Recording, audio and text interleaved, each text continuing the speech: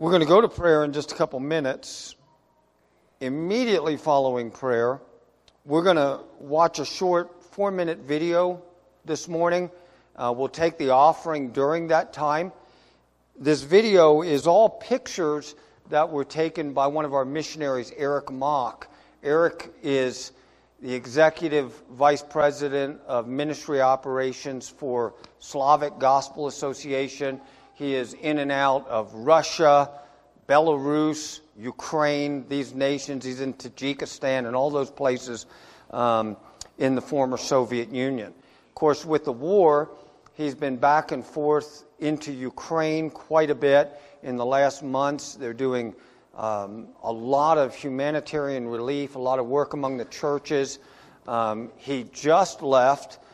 He's an amazing man. God gives that guy just holy boldness. He's been in Belarus for the last weeks, preaching in the churches in Belarus.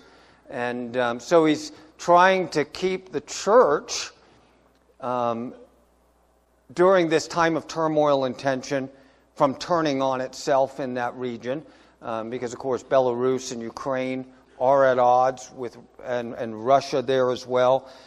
But we were in communication this week, and they have served SGA, and of course we have been a part of raising funds for this and helping to administer it, but they've served 7.3 million meals in the last 6 weeks or 6 months in Ukraine. They're bringing in 140 ton of aid per month into Ukraine in order to help alleviate the suffering that is there. You'll just see in this video, as he's been traveling around the country, he's been in places that the devastation is unbelievable. It's just total devastation.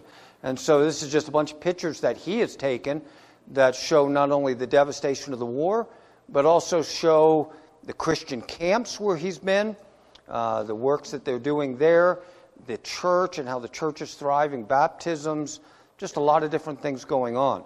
And I'm going to talk about it a little bit in the worship service as well. We were talking this week, and he is extending to us the opportunity to go and to serve alongside SGA there with a mission team in the spring. And so we're going to be giving you more information on this. This will be because of various things, not only with the war, but also because of accommodating people. This will be a men-only trip.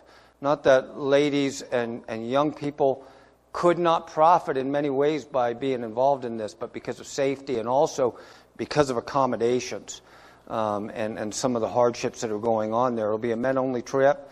Have to have a visa. I want you to pray about it. We're going to be planning towards this in the spring to send a team to go to Ukraine to help with the humanitarian relief and the work in the churches. So we'll give you more information on that as well. I'll talk about it a little bit in the worship service in the message. As we go to prayer, I also want to mention a man that Laurel talked to me about. There's a family named the Jessen family that is in her homeschool co-op. And Daniel was in just a massive motorcycle accident yesterday. He's in Idaho Falls with huge trauma, huge injuries. His wife and child, obviously, a lot of turmoil. So as we pray today, let's really pray for Daniel. Let's pray for the daughter Abby, who is about 12, and then Jennifer, the wife as well. Let's try to support them as a church any way that we can during this time. I also mentioned, I'll just do this real quickly, I also mentioned before that we were really hopeful to have Andrew and Noreen Brunson come and be with us this fall. They really wanted to come, but they were providentially hindered. I was talking about hindrances while they were overseas in Turkey, and because of travel and other things with their schedule, they're not going to be able to be with us now this fall. So Lord willing, we'll still be able to get them here when that opportunity arises. Let's go to the Lord in a word of prayer. Father, we come today to you. We lift up before you our brothers and sisters who are in the lands of Asia and Europe, Russia, Slavic areas. Lord, we think of your church, which transcends international borders. And Lord, we pray that even in this conflict and in this turmoil, your church would continue to love and to minister to those that you bring to them. Lord, I pray that you would save many in the land of Ukraine. That, Lord, you would reach into the lives of soldiers who are, many of them probably going to lose lives or be injured. Lord, both Russian and Ukrainian. We pray for the church in Belarus. We pray that, Lord, you would prosper it. That, Lord, this time of conflict would not diminish the power of the gospel in any way. We know that it won't. We know that your gospel is the power of God to salvation. We just pray that, Lord, you would help your church to be bold and confident in those days, these days, in those lands. Thank you for Eric and his willingness to travel, to be in many of these places that are very dangerous. We pray that you would just protect him and that, Lord, you would give him your grace. Lord, I pray for this one, Daniel, that was injured yesterday in such a difficult way. Lord, the head trauma and other things from this motorcycle accident. Let's pray the doctors would have wisdom. Pray for his wife, his child. Lord, I pray that you would comfort them. Lord, I don't know where they are exactly in their relationship to you. I pray that, Lord, this circumstance would not embitter them. I pray that they would turn to you, that they would, Lord, place their faith and trust in you. I pray for healing, for restoration. I know it will be a long journey and a long road, but we lift him before you. We pray in Jesus' name. Amen. If we could have the lights, we'll watch this video.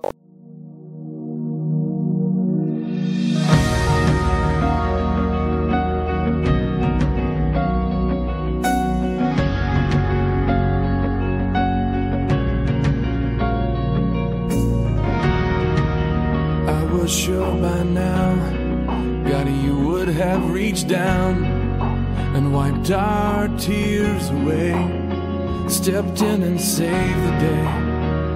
But once again, I say amen, and it's still raining. But as the thunder rolls, I barely hear you whisper through the rain.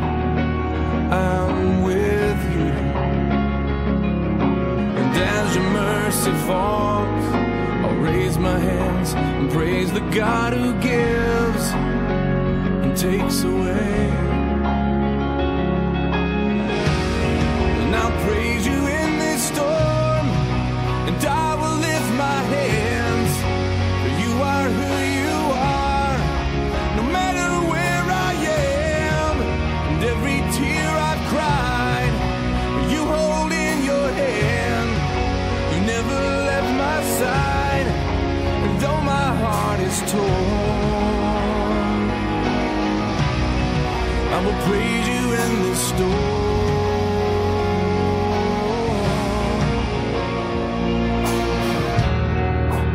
I remember when I stumbled in the wind. You heard my cry to you and raised me up again. But my strength is almost gone. How can I carry on if I can't find you? But as the thunder rolls, I barely hear you whisper through the rain. I'm with you, and as your mercy falls, I'll raise my hands and praise the God who gives and takes away.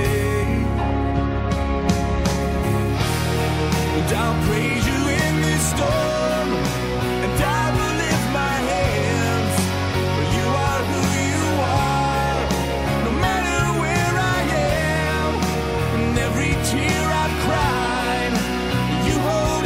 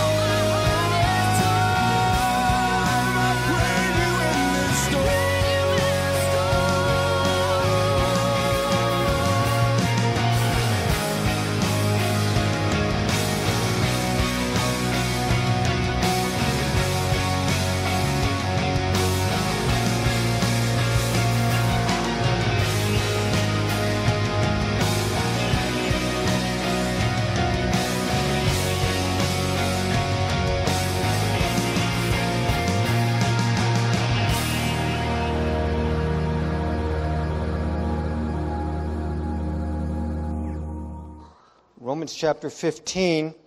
We're at the end of this chapter, beginning in verse 30, going to verse 33. A lot of material in these 3 verses. I was going to preach to them, preach to you on them for just 1 week, but I just couldn't quite get through them in my notes. So we're going to be back in chapter 15 again next week and finish up the chapter. But I want you to notice what he says. He says, I appeal to you, brothers. I appeal to you. I appeal to you, brothers, by our Lord Jesus Christ, by the love of the Spirit, that you would strive together with me in your prayers to God on my behalf, that I may be delivered, number 1, from unbelievers in Judea. Number 2, that my service for Jerusalem may be acceptable to the saints. Number 3, so that by God's will I may come to you with joy and be refreshed in your company. May the God of peace be with you all. Amen. Let's pray. Father, we thank you for your word. I pray that, Lord, as we are reminded in these verses of the Apostle Paul's appeal to the church at Rome, Lord, as we study this together, that, Lord, we would understand the importance of prayer.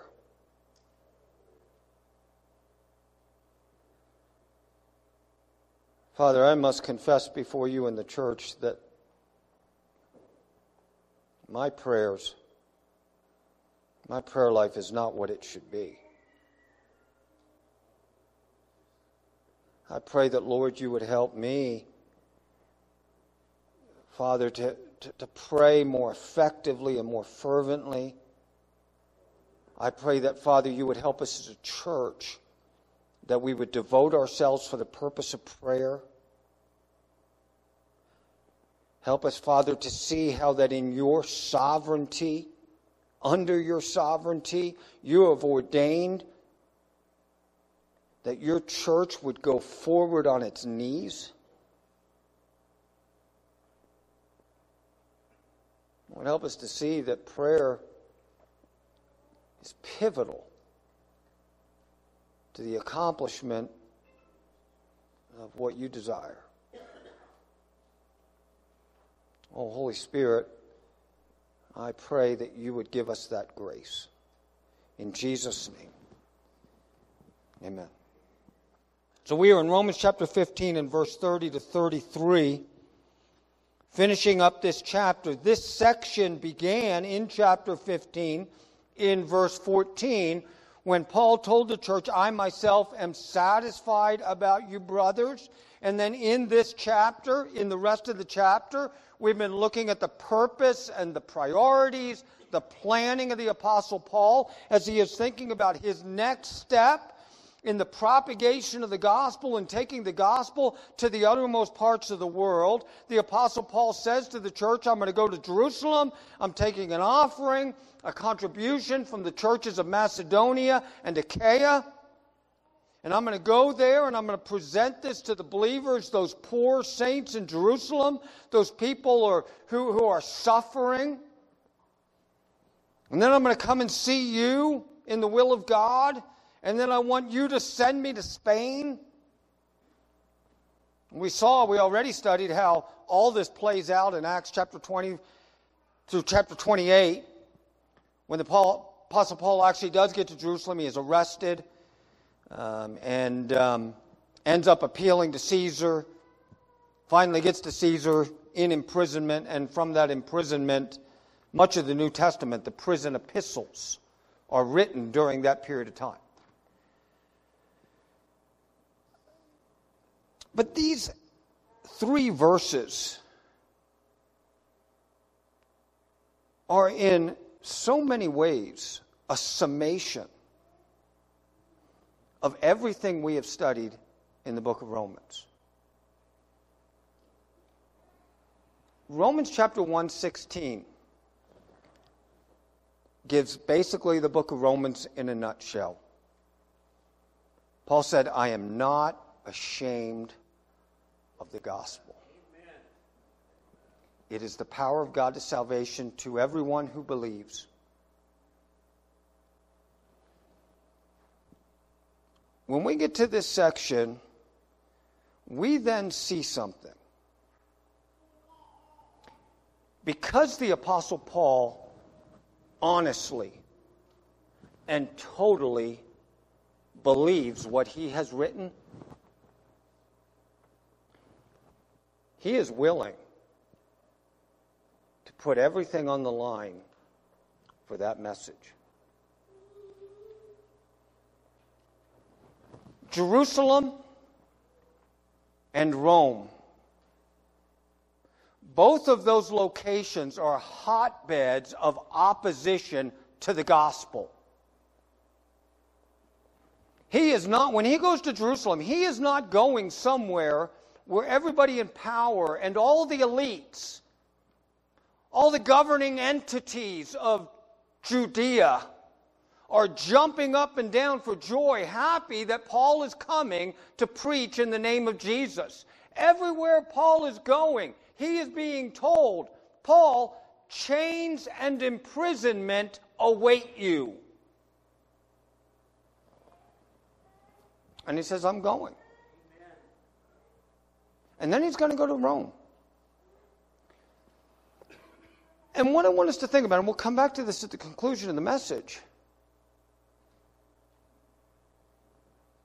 is because the Apostle Paul truly believes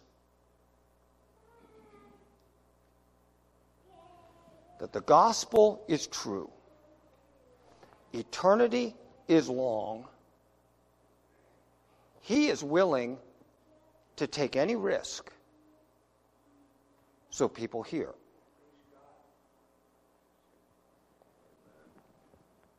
That's really the summation of this whole letter. Notice with me what happens in these verses. He says, I appeal to you, brothers. Now, this is kind of where we're going as we study this. Paul appeals to the church. I don't know about you.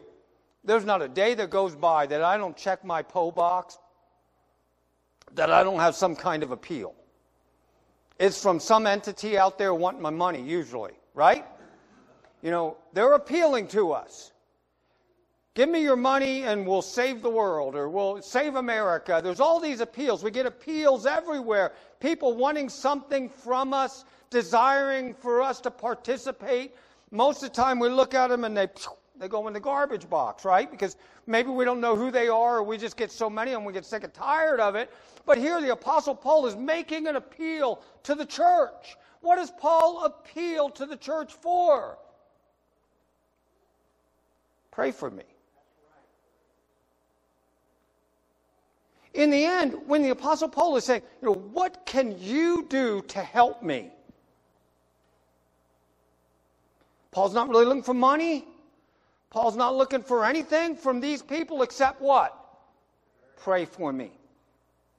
Pray for me. That tells me there again that the Apostle Paul truly believes that prayer is powerful. That when the church prays, when the church lifts up someone else in the name of Jesus, heaven listens.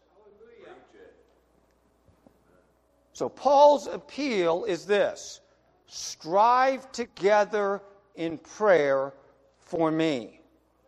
That is Paul's appeal. I want you to also notice this morning the solemn nature of Paul's appeal. He invokes specific aspects of the Trinity in his appeal. He says, I appeal to you, brothers, in the name of our Lord Jesus Christ and by the love of the Spirit, pray to God the Father for me. So you see here all three persons within the Trinity. And in a very specific way, in a very solemn way, he invokes aspects of the Trinitarian nature and personhood in this solemn appeal to the church to pray. And we'll look at that this morning. And then we're also going to talk about the content of the prayers that Paul requests. What is Paul asking for? He asks, first of all, pray that God delivers me from the unbelievers in Judea. And then he says, pray for me that my service to the church in Jerusalem will be acceptable, that it'll be pleasing. And then he says, pray with me or for me, that I can come with joy within the will of God and be refreshed by you there in Rome. So there are three aspects of this prayer that Paul is asking them to do. When you ask somebody to pray for you, what do you ask for? Notice what Paul is praying for. He says, pray that God would deliver me, that he would deliver me from the unbelievers in Judea. He says, pray that my service will be acceptable. And then he says, pray that I can come with joy in God's word. Let's talk about this first thing. Notice with me what he says in chapter 15, in verse 30, when he says this, I appeal to you, brothers, by our Lord Jesus Christ, by the love of the Spirit, that you strive, notice the word strive, together with me in your prayers.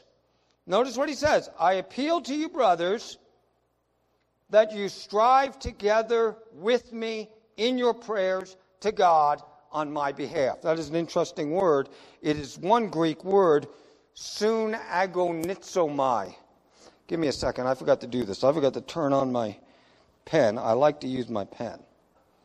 Okay, yeah, it's working. Sun agonizomai. This is two words, and I'm going to explain them to you. Sun is a prefix. You know what prefixes are from grammar. This is the root word. It is a verb. Sun agonizomai. Strive together. Strive together. In that word, two things are implied. Number one is this. Prayer is a conflict. Prayer is a conflict. The root word agonizomai, and we'll look at that in a minute, is a Greek word which means war. Prayer is a conflict. Secondly, notice this. Powerful prayer is a joint effort, not just a closet endeavor. In Matthew chapter 6, we are told what? By Jesus. When you pray, do what? Go into your closet, pray to your Father who sees in secret, and your Father who sees in secret will reward you openly. And he tells us there in Matthew 6, don't be like the hypocrites who like to pray in front of people to be seen by men. And Jesus is teaching us something there very specific about prayer and the kind of prayer that God hears. But I do want you not to take Matthew chapter 6 and take it out of the context of the rest of the Bible. It is important that we pray in our closet. But it is also important that we pray together. That is the word soon. It is a prefix which just means together. So what he is saying there in that word, a sun agonizomai, that we strive together. Paul is telling us, please pray together for me to God. In Acts chapter 4, verse 24, very interesting, the apostles have been taken in by the Sanhedrin. They have been threatened. They have been told, do not speak anymore in the name of Jesus. They are released. They come to their friends. And it tells us in the text they reported what the chief priests and the elders had said to them. So they come back to the church. They tell the church, we were told we are not to speak in the name of Jesus anymore. How does the church respond? When they heard it, they lifted their voices, notice this, together to God. And they said, Sovereign Lord, give us boldness. At the conclusion of that chapter, it says this: after they together had prayed, the place in which they were gathered was shaken.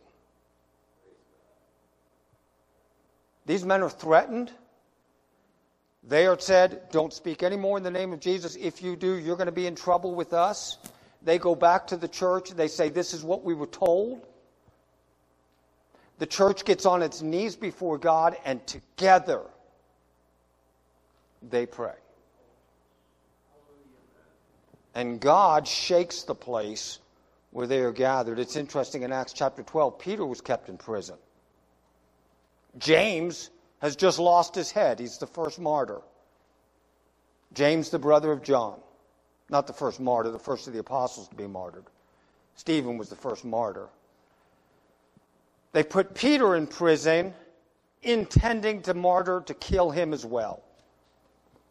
So Peter is kept in prison, but, notice that word but, that's a glorious word. Man is intending to kill him. He is kept in prison.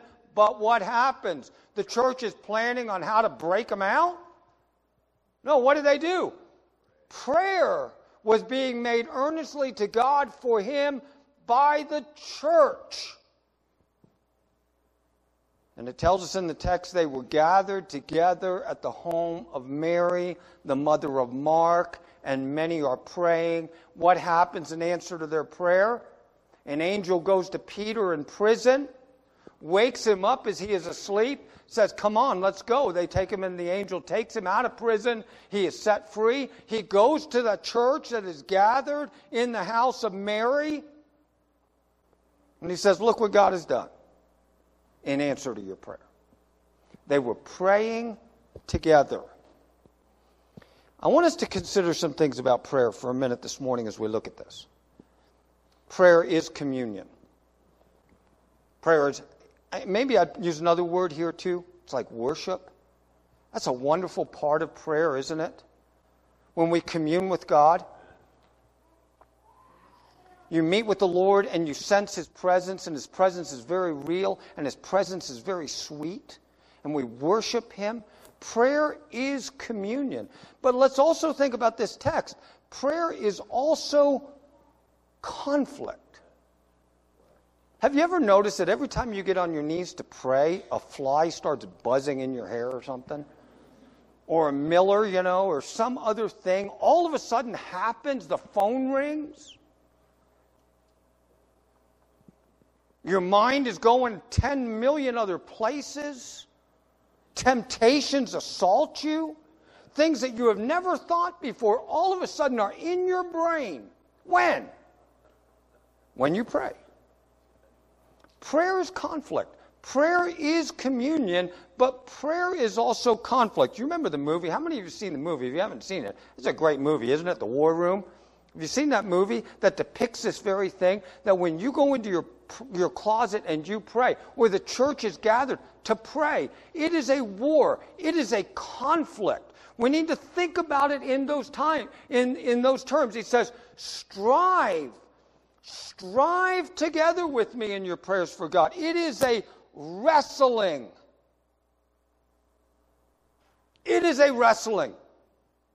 Many times we fall asleep in prayer, sad to say. We're like the apostles in the garden. Jesus is wrestling.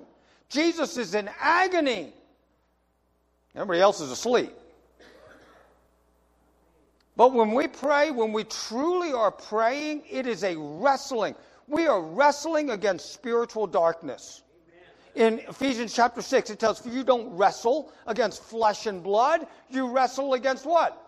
Spiritual wickedness in high places. When do we wrestle that way? When we pray. It is also a wrestling with my own flesh, my own desires.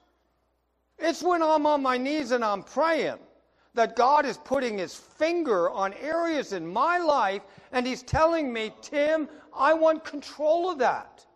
And that's where that wrestling happens. And so there is a wrestling against spiritual darkness. There is a wrestling with my own flesh and its desires. There is a wrestling with God. God is our friend, and God loves us. but He is our Lord.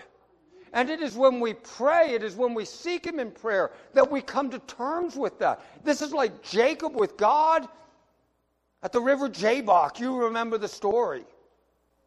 And he wrestles all night with the angel of the Lord. And Jacob says to him, the angel of the Lord says, "Let me go. It's time for me to leave." What did Jacob say? "I will not let you go unless you bless me." And he says, "Okay, I'll bless you, but I'm going to touch you and you're going to limp." But he changes his name from Jacob, a deceiver, to Israel, prince with God. Prayer. Prayer is a wrestling. It is agony. That's the word.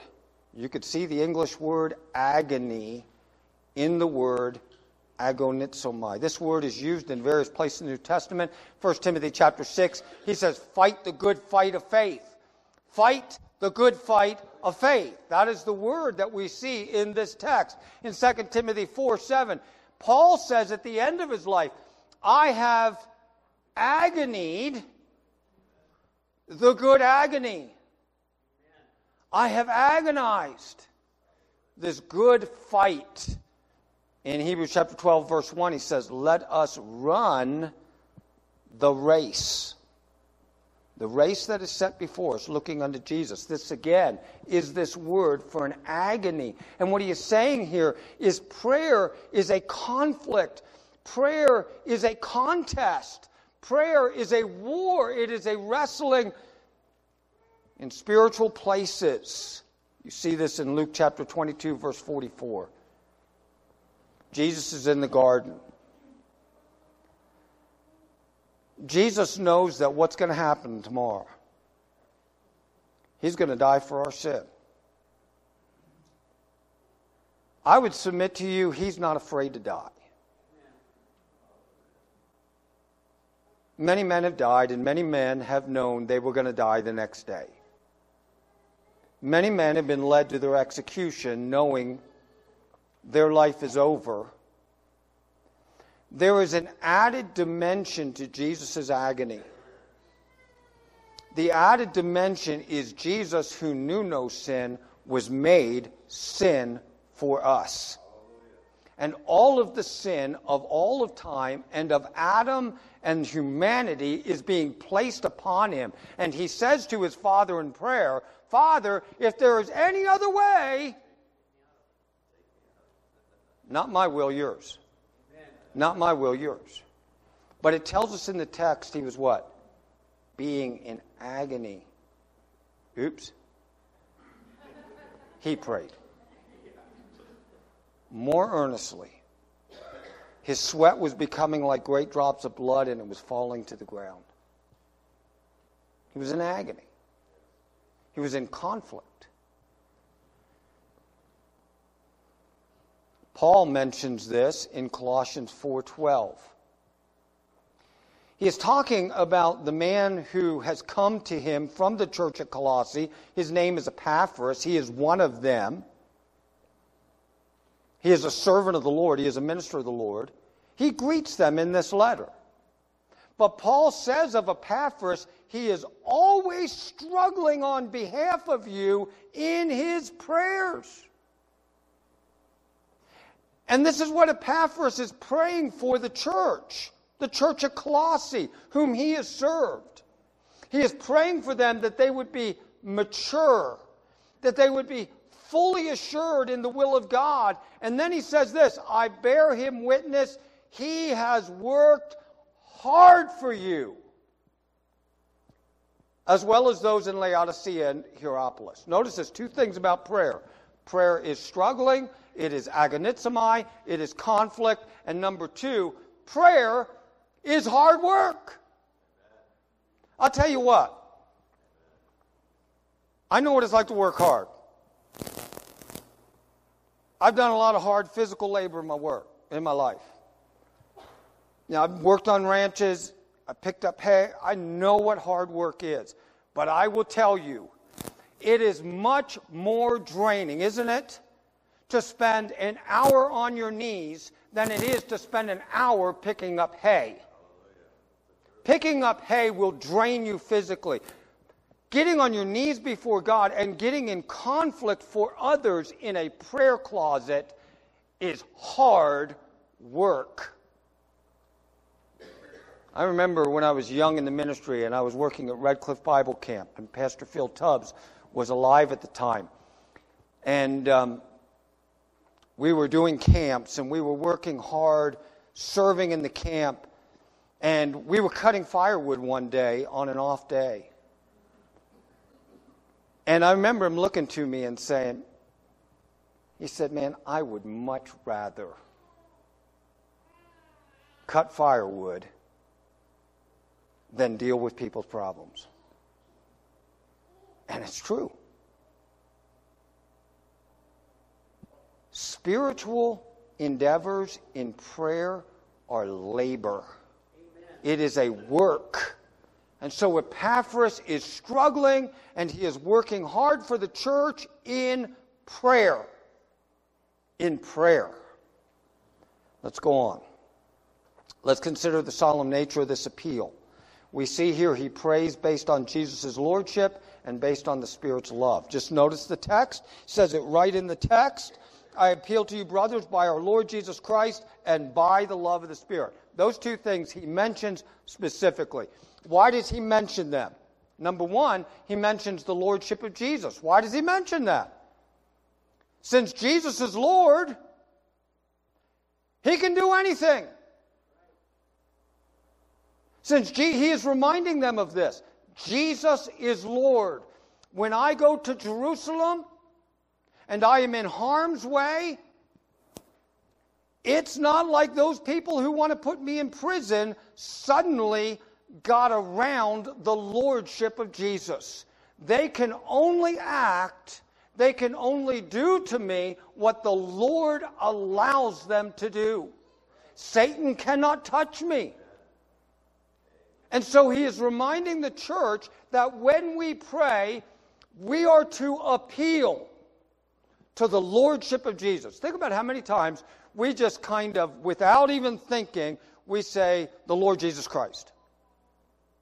The Lord Jesus Christ. But think about what we're saying. His personal name is what? Jesus. That's his personal name. That's like my name is Tim. He is Jesus. Christ is a title. He is the what? Messiah. He is the anointed one. He is the fulfillment of all of the prophecies of the Old Testament. It is his title. So he is Jesus, who is the Christ. And he is who? Lord. He is Lord of lords and King of kings. Think about what we're saying when we say that. He is the Lord over all lords. And he is the King over all kings. So we pray and we appeal to the lordship of Jesus, and then based on the Spirit's love. Romans 5 tells us that it is the Spirit who pours out the love of God within our heart. And in Galatians chapter 5, we are reminded that it is the fruit of the Spirit, which is love. Love, joy, peace, long-suffering. And so he appeals to this aspects of the Trinity. Let's consider the content of the prayer as we move along. Number one, essentially he says, pray for this. Pray that God would bind the opposition and that he would bless the distribution. Pray that God would bind those who are in opposition and he will bless our ministry. That is what he is asking them to pray for. So he says, deliver, that we would be delivered from unbelieving Jews and that we would have acceptable service to the saints. Let's consider these. He says, deliver. There are synonyms. There's cinnamon out there too. I like cinnamon toast. How about you? Synonyms for this word in the New Testament. One is the word to save. It's a Greek word, sozo. It's not this word. It's a different word. It is the word to deliver. It is probably best understood with an English word. It'd be like the word to rescue. to come to the rescue of. Someone is in peril, someone is in danger, and to come to them and to rescue them out of it. We think about rescue operations that military people go on in order to save people who have been taken hostage. And so this is that kind of word. He says, pray that the Lord rescues me from the unbelievers in Judea. Now, when we think about this, we are also told in Matthew chapter 6 that every time we pray, we are to pray what? In the Lord's Prayer. Deliver me. Deliver us. From who? The evil one. Deliver us from the evil one. So we see in the Lord's Prayer this very same kind of teaching. Paul says that I may be delivered from unbelievers in Judea. And in Matthew 6, Jesus has said to us that we are always to pray, deliver us from the evil one. In Colossians 1:13, we find that the Lord has delivered us from the power of darkness. He has transferred us into the kingdom of His Son. Let's consider these unbelievers in Judea. He says, pray that I would be delivered from the unbelievers in Judea. This is important we think about for a minute when we think about unbelief. Oop, wrong way. Unbelief, that word, it is not a passive term in the Bible.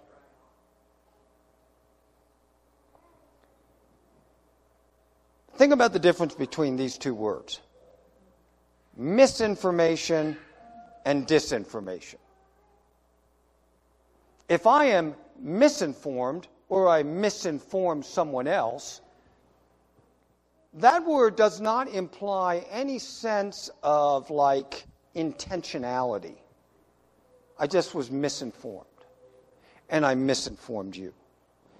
But when we talk about disinformation, we are talking about what? We are talking about evil plans where somebody intentionally deceives. Disinformation. So when you hear disinformation and misinformation, don't just think wrongly about those words. When someone is misinformed, it's unintentional. When someone is disinformed or disinforms us, it is a malicious thing. That is the way we should understand the concept that we are talking about here. When we talk about unbelief, the better way of having a prefix is disbelieving. When Paul says here, pray for me that I am delivered from these people in Judea, he is not talking about people who have never heard the name of Jesus. He is not talking about people who are neutral to the name of Jesus. He is talking about who? People who are disbelieving in Jesus. Now, what does that mean? In Acts 14, Paul is on his missionary journey. There are Jews, and this is the word, disbelieve, who refused to believe. They hear the name of Jesus. They are shown by Paul how Jesus is the fulfillment of all the Old Testament prophecies. And they see all that, and what do? They do not receive it, they do what to it? They refuse to believe it. In other words, they do what with it? They disbelieve it. They disbelieve it. And they stir up, and they poison the mind of the Gentiles against the brothers, and then persecution comes the way of Paul. And it comes from who? These Jews who refused to believe it.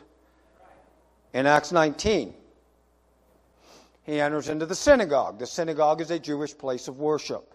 While he's in the synagogue, he speaks boldly over a period of 3 months. He is engaging in discussion. He is trying to persuade them of all the things of the kingdom of God. But what happens to some of them? They are hardened, and they, notice this, would not believe.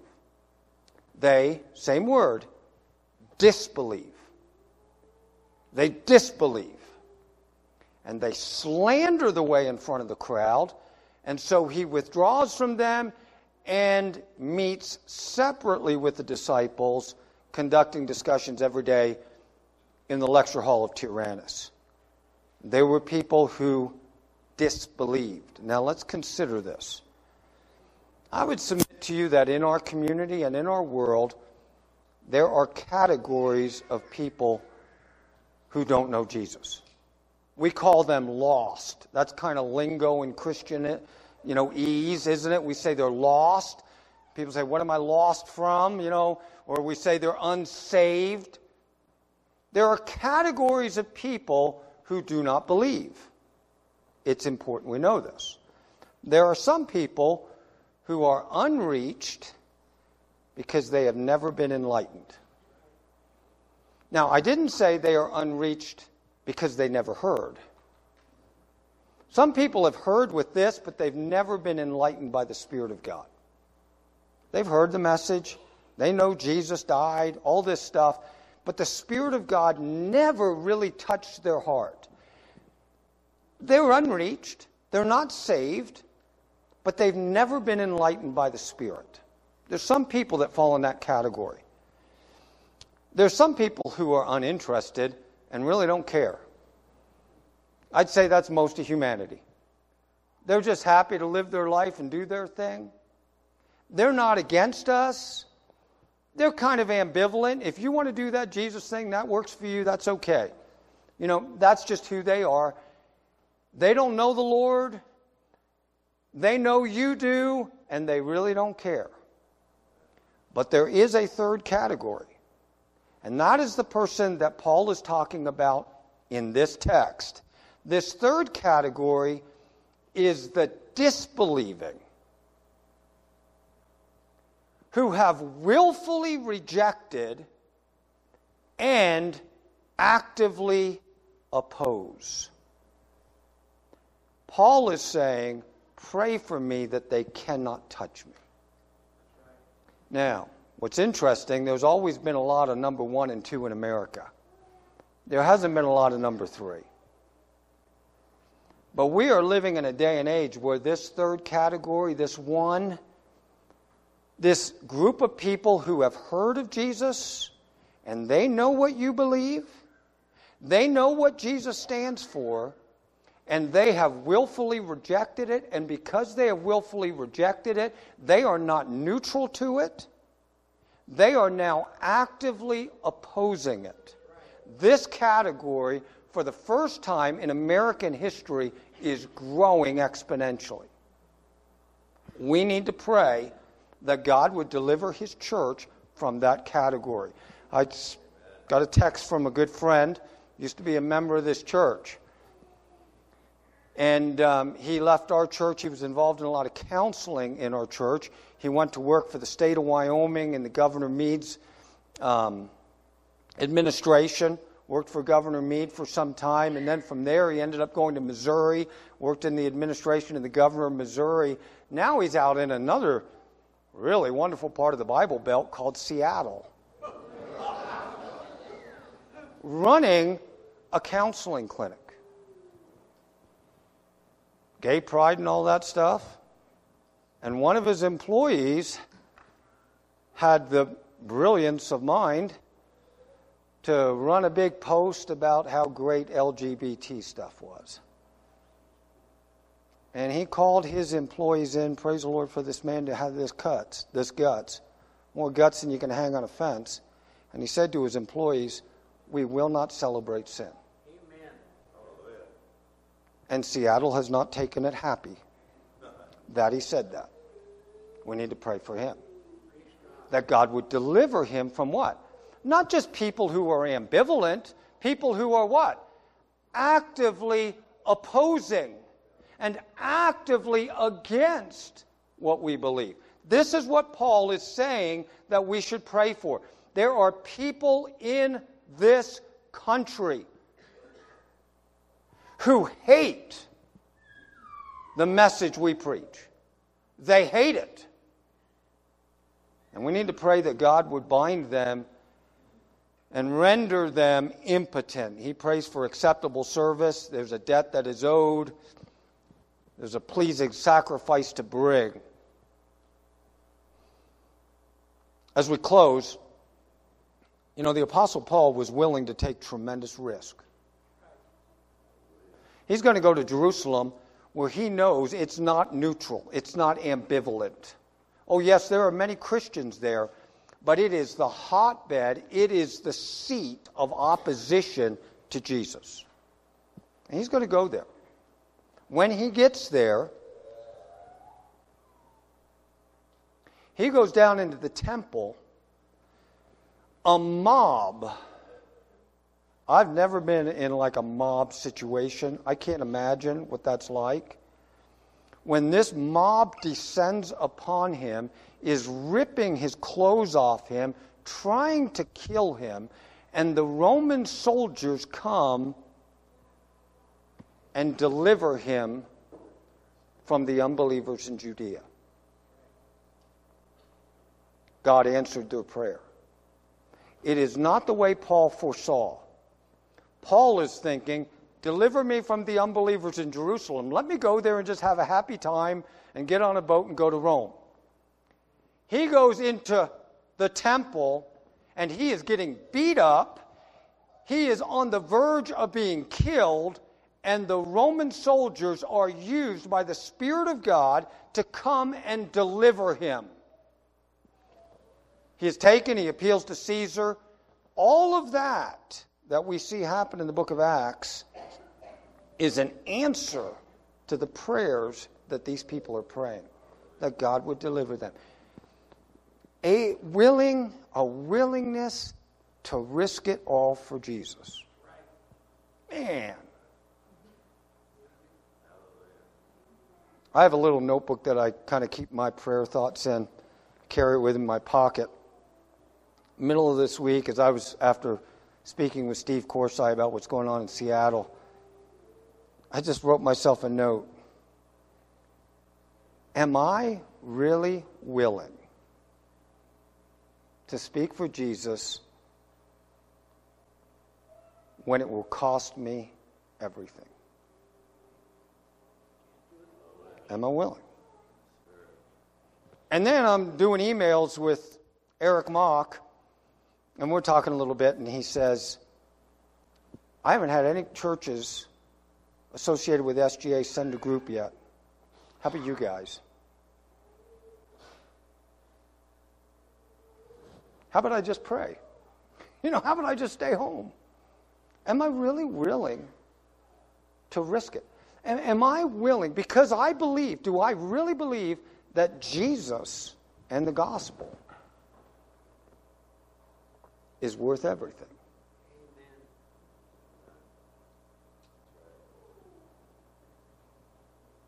Is he worthy? Is he worth it? To the Apostle Paul truly believed what he preached. And because he did, he was willing to take any risk, to place himself in any danger. I read in The Voice of the Martyrs, I don't know if you see their thing, and I'm going to shut up and close, about Chinese Christians. In China right now, it is illegal to tell your children about Jesus. It's illegal. In America, it's getting illegal in many places to talk about sin. It's getting illegal. Are we willing to call it what it is? It's easy to read The Voice of the Martyrs and Ruha, the Christians who are there, because they're standing up for Jesus. And it's costly. But are we really willing? I mean, really willing, when people may think you're an oddball, to say what the Bible says? Or when people may come to you and say, you do that, you're going to lose your job. And we shouldn't think that's far-fetched. You will lose your job for saying certain things. And all we got to do is what? Oh, I still love Jesus and I'll stand for Jesus. I just won't say anything.